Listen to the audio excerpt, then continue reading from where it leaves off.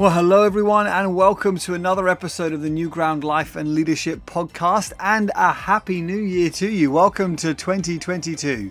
Now, at the start of this year, I'm thrilled to be able to bring you a conversation that I had with a dear friend of mine, someone I've been looking forward to introducing you to for some time. Mojtaba Husseini is an Iranian Christian who in his early 20s spent several years in prison in Iran for his faith. I connected with him years back in Turkey after he had been released from prison and had the opportunity and privilege to hear his story and what the Lord's done in his life. After that, we re-established a friendship as he married an English woman in a town not too far from myself. He's currently pursuing ordination with the Anglican Church at St. Mellitus College and is a regular speaker for Open Doors, the charity that looks to support the persecuted church. His testimony, his story is hugely inspiring and challenging and has much to teach us about the experience of Christians facing persecution around the world.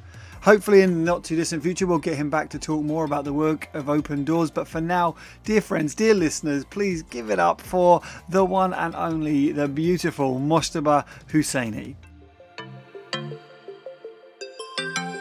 Thank you so much, Jess. It's a great pleasure to be with you. It's always fun having chat with you.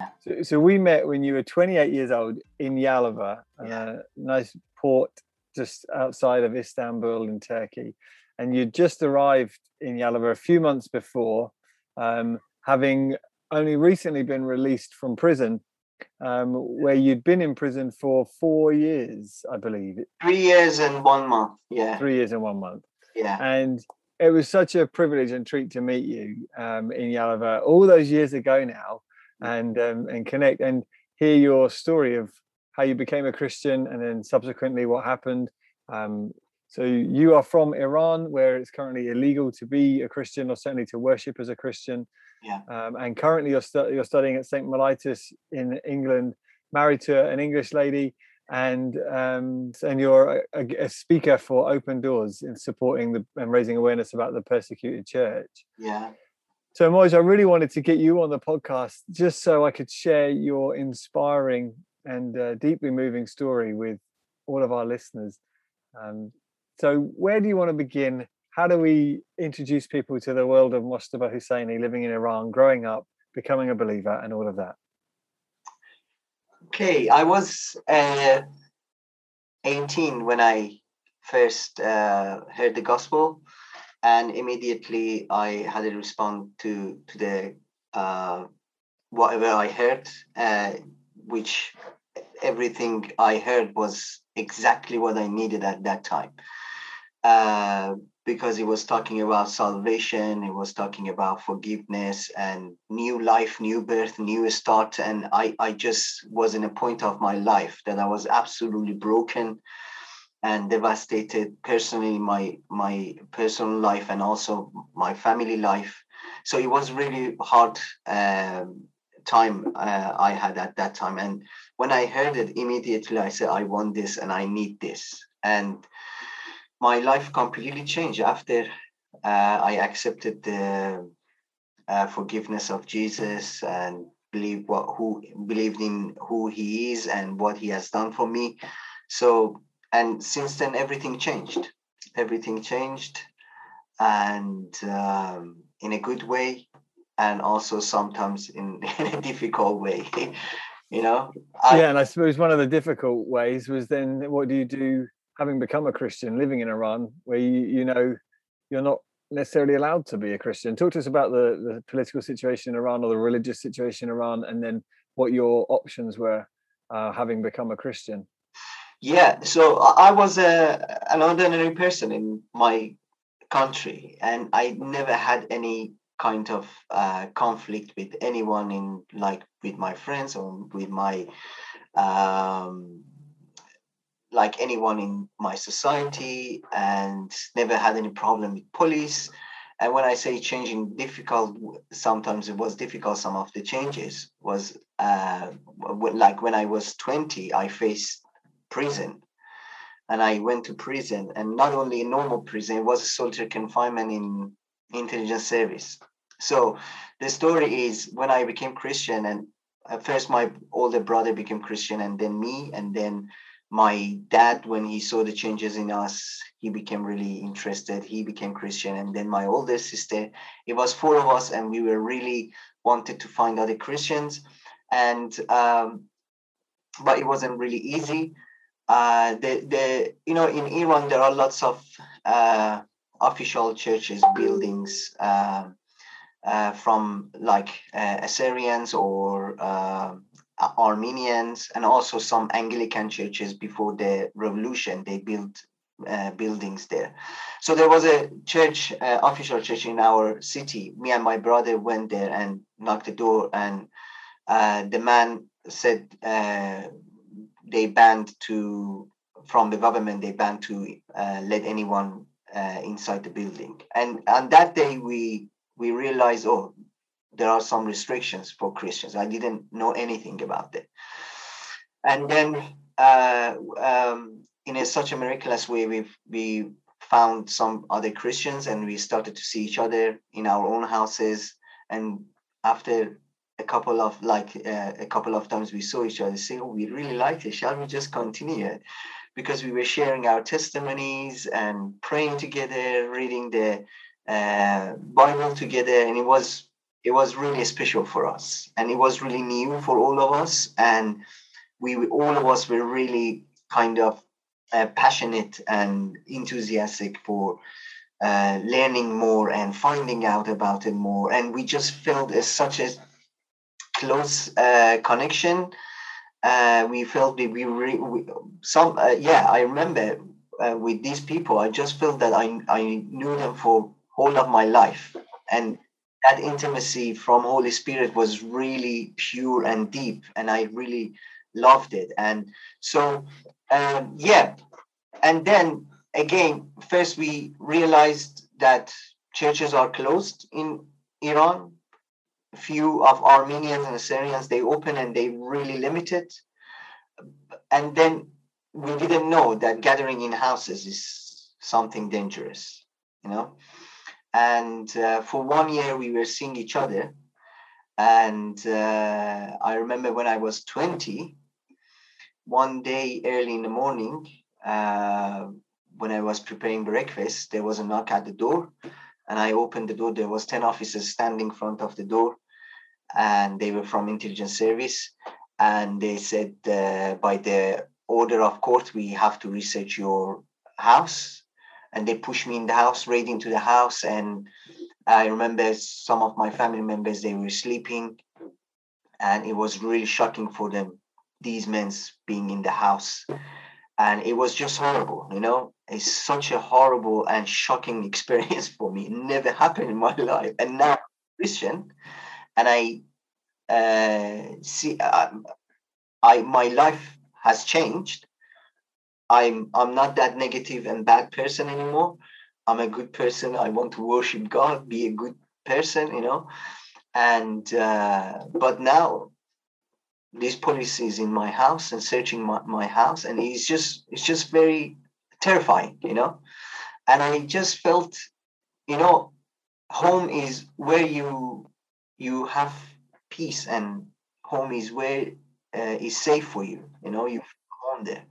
And when your home invaded very easily by these people, whenever they want to just come in with no reason, no any what was my offense that they just in such an aggressive way coming to my house and just uh, research everything in my life and my personal life, and questioning about my belief, what I believe, you know.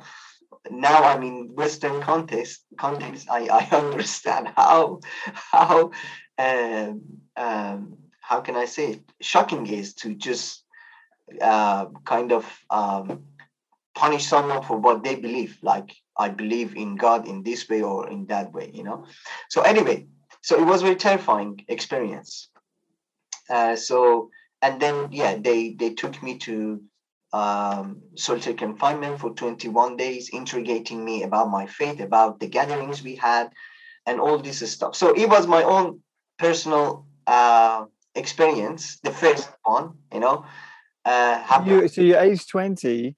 10 officers, which, I mean, let's just say 10 officers at the door, like that feels a little bit excessive. What did they think they were going to find? You know, they're going to investigate a Christian church, and they bring 10 officers. But at age 20, only been a believer for 2 years. And I think for many Christians, particularly in the West, at age 20, even if they've grown up in church their whole life, their knowledge of what they believe and what Christianity is quite limited. But yet at just 2 years a believer, you were so kind of committed to following Christ. It made such an impact in your life that you weren't tempted to say, "Oh no, I'm not a Christian. Don't persecute me. Don't interrogate me. I'm quite happy. I'll go back. I promise I won't do it again."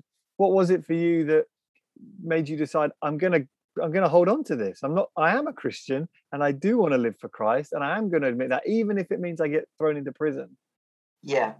So I didn't really look.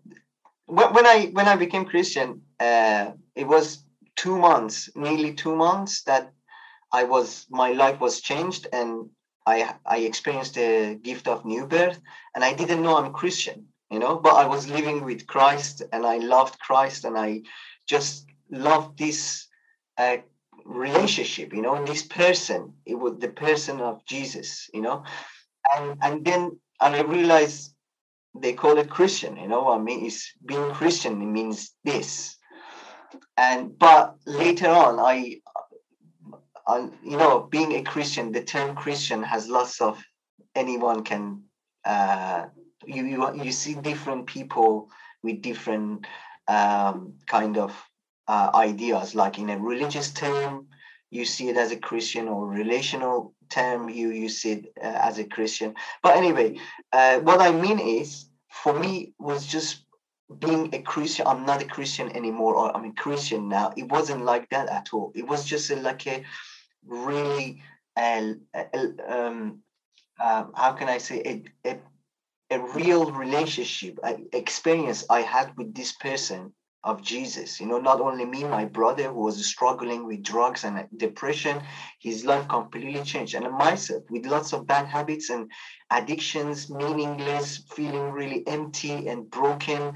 And just I remember, before I become Christian, I was just keep saying, there is no point of living anymore. As someone who is 18 and must have like ambitions and goals for their life, and just be kind of, how can I say it, enthusiastic for the life, and go on and build a future. But it was like at age 18, and it's just, that's enough. I don't want to live anymore. So, but believing in Christ just changed everything, just brought a huge meaning to my life for me, that my life is not summarized by this short life I have here. Life is so much bigger, and it's beautiful, and God is love, and God loves me, and I am someone important in God's kingdom, and I can make changes. And it was happening, during those 2 years before I become arrested. Many things changed in my life and people's lives around me, and I was so amazed by seeing all these changes. So it wasn't really. It was a very pure relationship for me with Jesus, that when we're talking to me, literally, it was like in chapter 9. I remember this story of the blind man in chapter 9 of John, in chapter 9, that when Jesus healed him, and he was standing before the Pharisees, and they were it was like in a court. They said, you have to stop talking about this man who healed you. So I don't know, I was blind, and I can't see now. What can I do? I mean, and it was literally like me. And I said, look, it was my life, and Jesus changed me. I don't care about Christianity or anything else you have any idea about it. My life was changed. I don't know what to do. It's something real, Literally, my answer was just like that. But they would just keep saying that it is absolutely against Islam. Islam is the main religion in this country, and this country is based on Islam, and you're not allowed to talk about any God except from the God of Islam, you know. Yeah. So the way they react is it like you're being anti-patriotic? You're trying to undermine what made Iran great by doing this. Is that the reason they clamp down on it so much? Yes, yes, yes.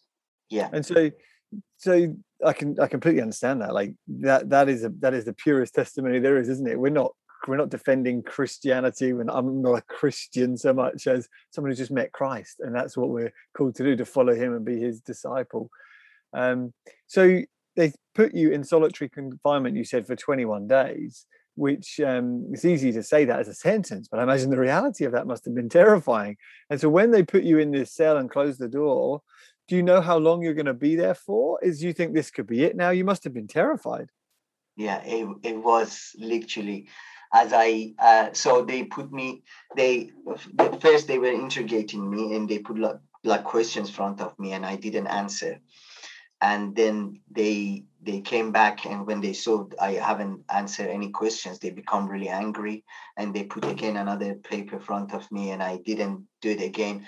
And the guy, the interrogator, became really, this time really angry. He said, okay, take him to solitary confinement and he will get a lesson, and then he knows how to write the answers. And as I heard the word solitary confinement, I was terrified. You know what I mean? And then yeah, they took me to this cell, which was 2 meters than 6 meters, and really small. And there was nothing in the room except from a pillow and a blanket for sleeping, and the toilet was in the corner. And as I walked in, literally, I the only reaction I could have, it was just crying, and I didn't know what to do. It was so big, and I just fell on the ground and just crying, and it was very suffocating. Is that the word, suffocating? You know, it was like I can't breathe, and just being in this such a small room, and there is just door with a kind of small window on it that every morning or for your meals they would give you your food through that. And it was really difficult. For the first night I couldn't sleep at all. I just had nightmares. And but as yeah, I remember that I had to walk around the cell all the time. And because if I would stop and just think, it would be how can I say it, my own. So let me explain it like this. Because there is nothing there to like make yourself busy. The only activity you have is just thinking, you know. And because you're not in a peaceful state, even when we are in a peaceful state, normally we think negative. You know, the negative thoughts is then the kind of first thoughts coming to our thoughts, and we not always naturally think positive. Oh, it's gonna be a great day. You know, we just worry about things, and so especially when you are in this environment, that your life is in absolute danger, have the worst thoughts in your mind, you know, and imaginations. And you just every moment you think now they come and take you and go take you and torture you, or I don't know what.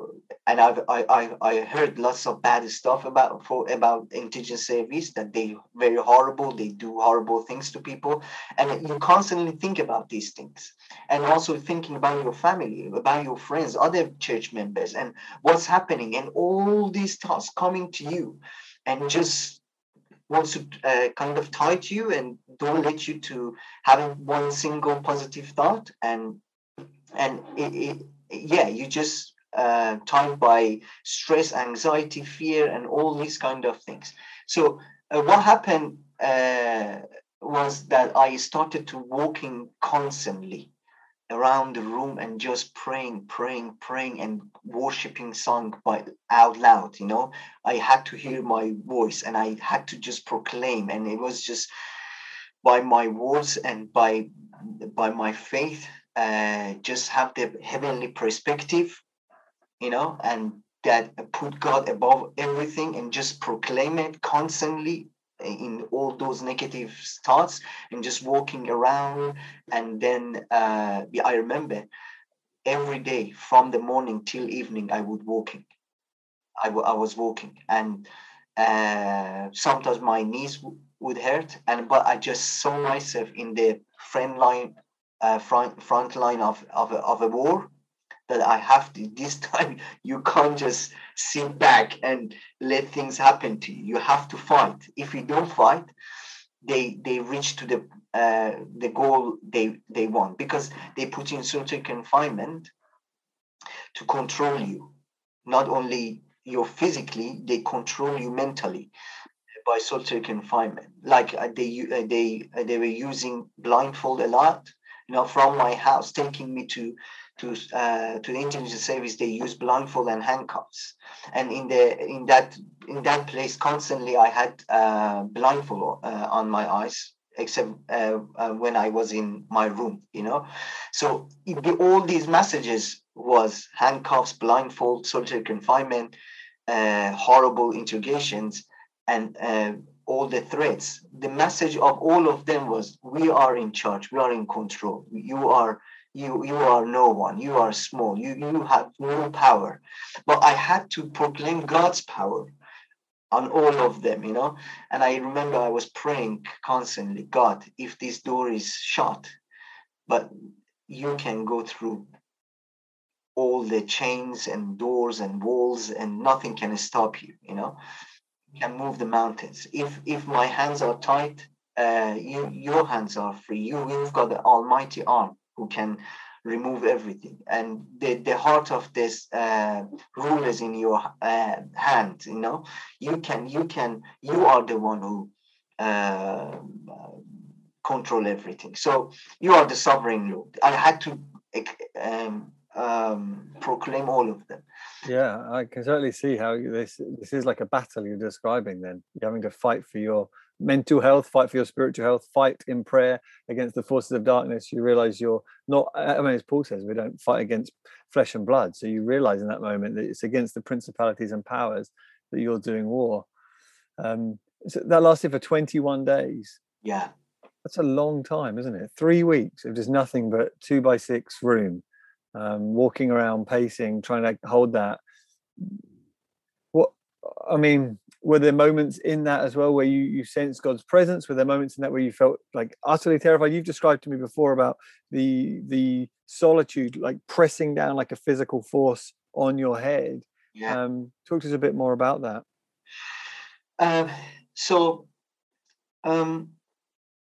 There was time, yes, I felt God's presence powerfully. But there was time that I couldn't feel God's presence at all. And that was the most kind of, how can I say? It was like annoying that I'm in persecution because of my faith. I thought that you're going to be with me and you strengthen me. And I see your glory in persecution, like the stories I've heard. But it wasn't like that sometimes, you know what I mean? And you say to yourself, oh, I'm here for my faith, but why God is not here? Why I can't feel God, And there was some reasons for it, but generally it was a contrast between faith and fear always, weakness and strength. It was me and Holy Spirit. Let me say this.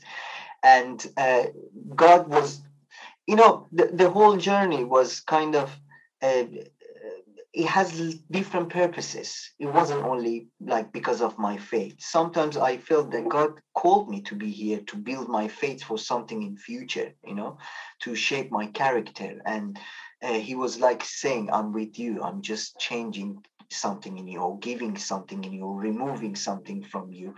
And it was sometimes like a personal discipleship for me with Jesus, going through that, learning some stuff. And also there was a time of Mujtaba being a human, experiencing that humanity. Is that right? Humanity. Mm-hmm. Humanity, yeah. Humanity in this experience, like every human, even they not believer, if they come to solitary confinement, they will experience these things, like Jesus, who became a human. He experienced pain, he experienced all this stuff. So my pain, what I learned was my pain, my struggles, my brokenness and my weaknesses and my faults and my mistakes. I'm not defined by them, and the presence of God not is not defined by these things. What I learned was, if I feeling weary, if I'm trembling, if I'm doubting, it doesn't mean God is not there. God is a truth above everything. It's not defined by our emotions. So I remember that as I stopped defining God's presence by my feelings and my emotions, and measure God's presence by my honest, when I'm happy, when I'm joyful. And it helped me during I was a new believer, at that time, but this it was a kind of a big lesson for me. Throughout all of my faith life, my journey, it helped me that if you don't accept God's presence just with blessings, have faith, God will bless you. You have faith, God will heal you. If you don't receive healing, maybe your faith is not good enough. If you don't have blessing enough, or if you don't feel strong enough, maybe your faith is not good enough. But it's not true at all. It's not the measure of faith and um, um, God's presence. The measure of that is just being in relationship in Him. Like share your vulnerability in an honest way with, be with, not not a good person or bad person, like a good believer or bad believer. You are just with Him, in Him. You are in a journey. You are in a relationship with Him. So He was something like this for me. That's beautiful. Thank you for those insights as well. Really helpful comments. I'm aware. So we're 21 days into this journey, and I know that we've got many years to cover. So let's. I've got lots of questions, a lot to pick up. So I know that after this period of solitary confinement, the intelligence service released you under the provision, or whatever the word is, that you don't carry on meeting with other Christians. Is that correct? Yeah. So they gave me a suspended sentence. Okay. It was 8 months prison sentence, but if you continue your activities within the next 5 years, we will arrest you again, enforce this 8 months, and give you a new sentence. Yeah. And so, with that hanging over your head, and knowing the new danger on top of the old danger of meeting, what did you do? Did you carry on meeting, or did you stop meeting with believers and just try to be a Christian on your own? Yeah. So our court process took 1 year, and it was me and 3 more Christians from the house church members. And so we during that 1 year, we had to see each other for the court sessions, and so yeah, we were seeing each other. One of the things was, I always says that without other believers, I couldn't make 1 moment, 1 second of persecution. Literally, it was without their presence and the encouragement, and just them, I couldn't make it. And that's my testimony. Even they said we are a family, being together and going through this together. So I remember we were singing song even before our court sessions, sitting in the court building. We were waiting for the judge calling us into his room, and just singing songs and praying and just say, God is powerful, God is on it, let's go in, nothing will happen. So we had like a place of our fellowship became like the court building itself, but we would see each other in public places. And but after a while, through like friends, relatives, and especially because we were arrested, and everyone knew now that in my family, like all the relatives, And Mustafa is a Christian now, and some of them would talk to me, and some of them will introduce believers to me. Oh, I know someone who is Christian.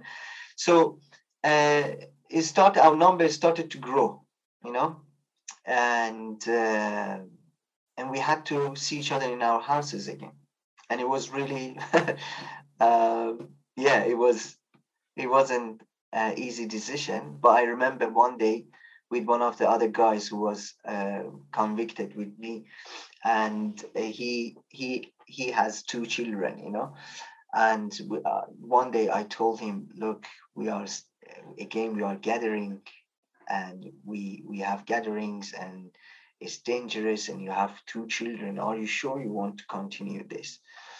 And he said, yes. What else I can do?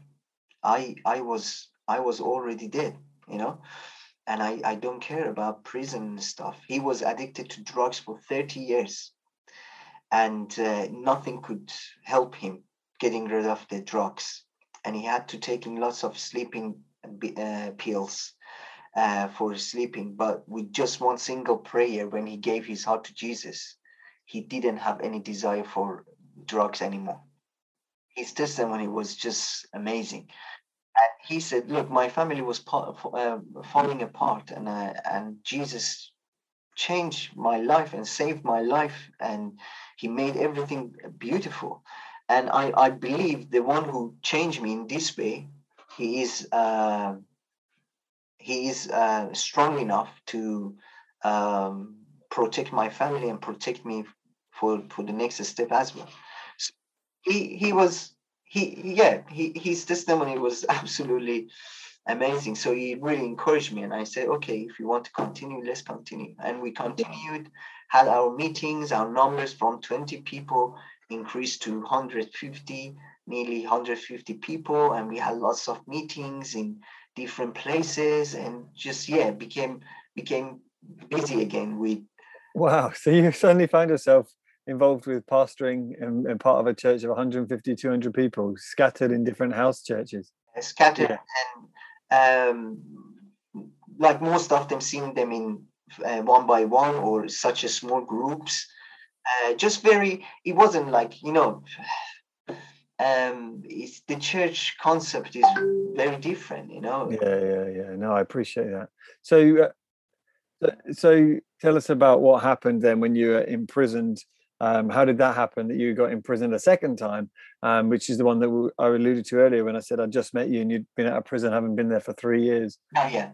So yeah, one night in one of our meetings, whilst we were worshiping, there was a knock at the door, and each time that there was a knock at the door during that 3 years and a half after the first, after the court finished, every time, hearing any phone calls or knock at the door, it was just like, oh, they're here.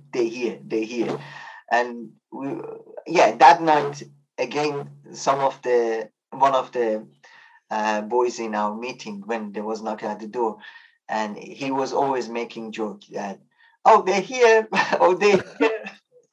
And this time he said, he made his joke again and said, oh, they're here. And he went and opened the door.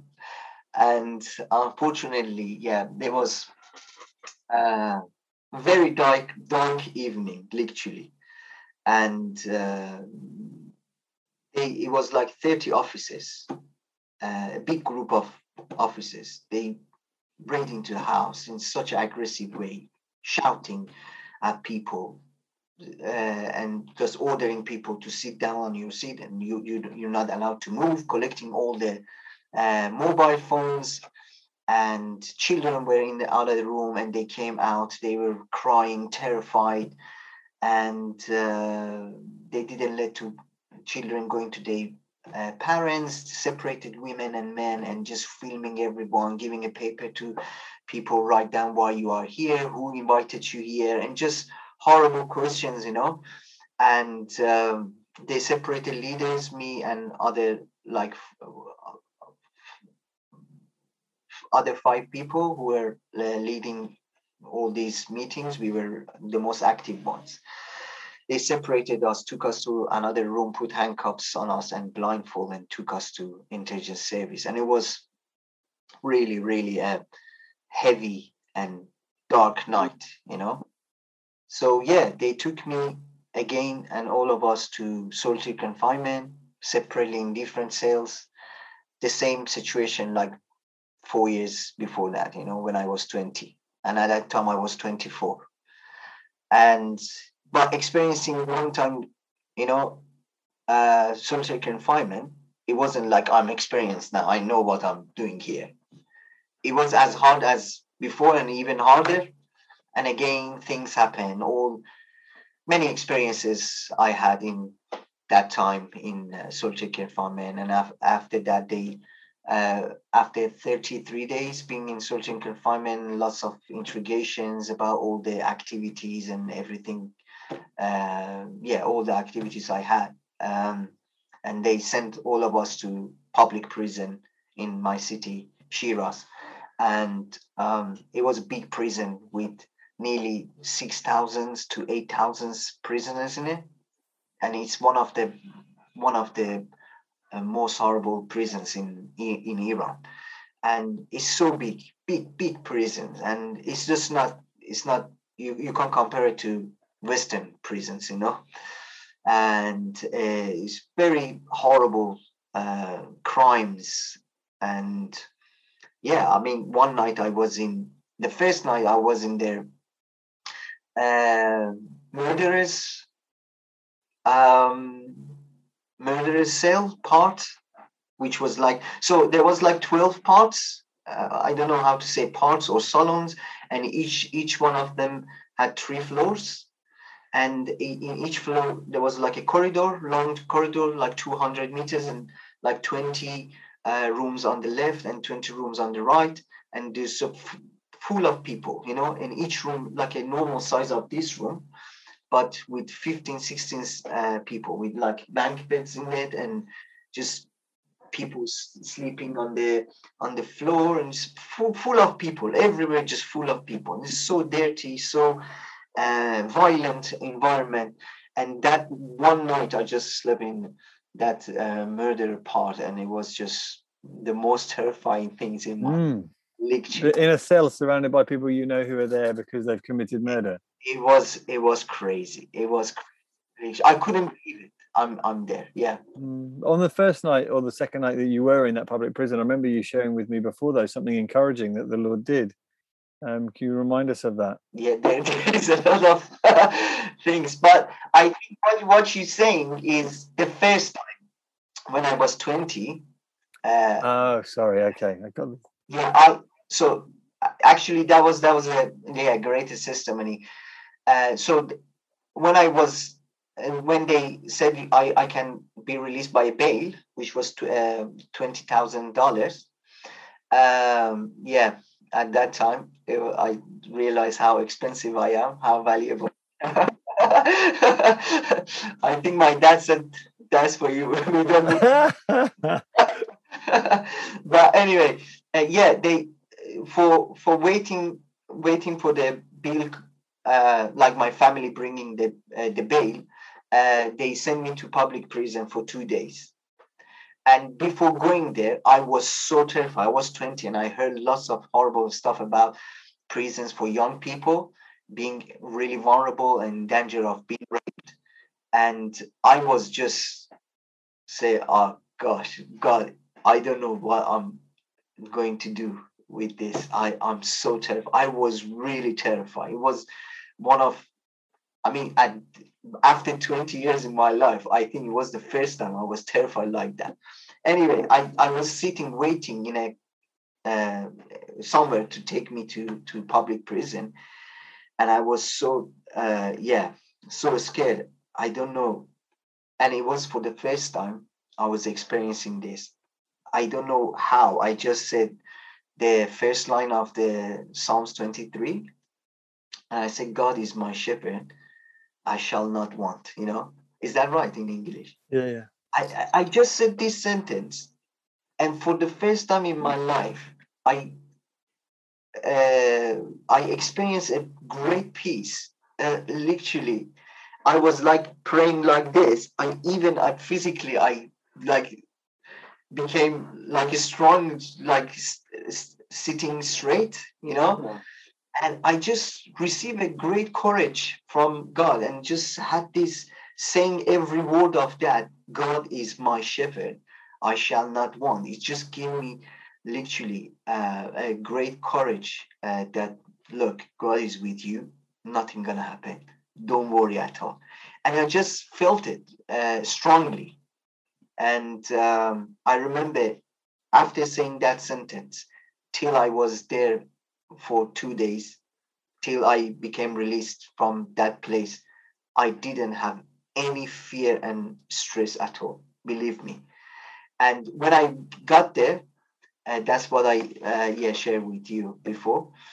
In in So it was, as I explained, it was a really busy place. Randomly, I slept in one of the beds, and I just look at the bunk beds, bunk bed. There was a picture of Jesus. I mean, there was a poster, a picture, Mary holding Jesus in her arms after he was crucified, and I just said, where was this in whole of this um, prison? Big prison. I'm laying down in this and watching this, and as I saw this, there was a message for me like, I told you I'm with you. There was a sign, I'm with you. And yeah, and it was just amazing that how God is there and doing all of these things. Yeah. And you told me about a time that there was a particularly notorious individual who was in there for, I think, drugs, drug dealing, and you were able to share the Lord with him. Do you remember that? Yeah, he was a head of a gang. His name was Muhammad, and he was sentenced to execution, and he was a Sunni Muslim. When he heard that we Christian, he came to us and started questioning Christianity, making arguments about Islam and Christianity and how good Islam is, and Islam is the perfect religion, the last religion that everyone should believe in that, and about Muhammad and all these kind of things. And he was just arguing. And I remember I was coming from solitary confinement. It was the first week I was there. And like the first few days I was in prison, I was so confused and feeling really down, and didn't know, missing my family and just worrying about everything, and didn't have any desire to share the gospel. Literally, didn't have this energy to talk about Jesus right now with this person. Especially, I didn't know what his reaction gonna be. And I told him, look, I don't know why you're just arguing, fighting with us, and it's because it's not about us. It's about Jesus himself. If you have any problem, you can fight with himself. And he said, what do you mean? He thought I'm pulling his leg and I'm just like making fun of him. I just want to get rid of him. He said, what do you mean I can fight with himself and talk to himself? I said, look, I believe, and the Bible says Jesus is alive. And I spoke to him and prayed to him. He answered me. And I just tell you tonight, if you want, when you want to go to sleep, you can pray to Jesus and say, if you are really there, and if you are uh, really alive, you can reveal yourself to me. And this man, yeah, he went, and the next day he went back, and he was a completely different person. And he just gave me this, he just told his story that last night when he prayed, after a long time that he couldn't sleep, because every night he was just sitting in his bed thinking about execution. And there was a problem of many prisoners, thinking about their sentence, thinking about their lives. So at night times it was really interesting times. No one would sleep, and just everyone, the day would start in prison. They say at night, the day will start actually again. And anyway, so he just slept like a baby. In the morning, he woke up and he didn't have any. He just had a great peace and had strange feelings, and the name of Jesus was just pounding in his mind. And make the long story short, he just changed, and he just prayed with me. And since then, for 5 months, we were together praying together. I was telling the Bible's story to him, and he was so passionate and enthusiastic about it. And one day he gave me this testimony that I'm not terrified of death anymore. I feel this peace and feeling peace and kind of love I have from Jesus. I feel that even if I die now, I will be with him, and I believe in every single word you tell me about Bible. And he said, I can't wait to become released and going to my city and tell everyone about Jesus.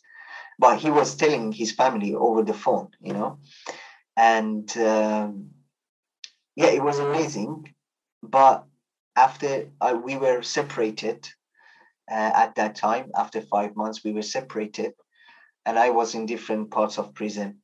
And one day I heard that they were executed Muhammad, and it was such a unique and special moment for me, being in prison next to this criminal person, sharing gospel with him at the end of his life, and he become Christian and then going. I mean, it's just crazy, experience these things. And God just gave a message that all of your suffering, everything you've been through, and everything you will go through, is worth it for this man, And he showed me how valuable is one person for him. And as in preachers, we hear that if even one person was on the earth, God would come and die for that person. And God just kind of expand my heart for people, and we saw more people came to Christ in prison, and just gave a meaning to why I'm here. It's like a mission, it's like when we read the Bible, Jesus in New Testament was the only person who became close to lepers, and loved lepers and hugged lepers, and everyone was terrified. So this man is crazy. Lepers were rejected, far away from society. They were baddies, they were dirty, and no one would care about them. But Jesus became close to them. And prisoners is like that. Prison is rejected from society. They are baddies, they are there, no one care about them. But still God wants to love them, And in Iran, here is easy through alpha groups and different ways you can go in prison. But in Iran, it's not possible.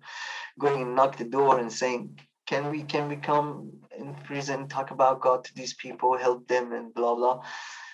They won't accept this, They put yourself in prison for that. But God wanted us to clothe us prisoners, take us in, and then share the gospel with these people, and stretch his arm and love these people, lepers, who were rejected from society, So Wow. yeah. That's amazing. And so, powerful to hear. The Lord's arm is not too short to save, even in those situations where there are people that you think the world's forgotten and rejected. It's such a privilege and joy to connect with you and hear your story again. Obviously, there's a lot more we could talk about.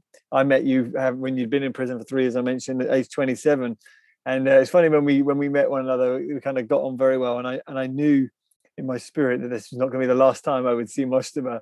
Just connecting for those few hours in Yalova, and then couple of years later, you gave me a phone call one day to say that you were in my town on the beach and can you come around for a cup of tea? I thought, oh my goodness, the Lord does do mysterious and wonderful things in bringing people together across the world. And so currently you're doing speaking for Open Doors, as I mentioned at the start, and looking to support and encourage the persecuted church at various conferences. And alongside that, training to be ordained with the Anglican Church at St. Mellitus College. Yeah. Sounds like you got it's amazing what the Lord's done in your life and doing through you still. I'd really love to have you come back on the podcast and share with us more about the persecuted church more generally, what God's doing through the various groups like Open Doors and what they're up to. So you'd have to come back with us and share some more at another time. Would that be okay? Yeah, definitely. Why not? But Mostima, thank you so much for your time today and for sharing with us such a beautiful and sacred story. Thank you so much. Yes, that's great. And the viewers, the people who are listening to this podcast need to check out the YouTube channel to see this man's smile. You just have the best smile in the world. Your face is radiant, always full of joy. And so it's just, the Lord really does shine through you. And so I wish you and your dear wife, Hannah, well, and look forward to connecting with you again soon. Cheers. Yeah, thank you. I have to say that you also are very competitive, which I learned when we played Settlers of Catan. But You lost last time. I didn't lose. You lost. Let's not talk about that.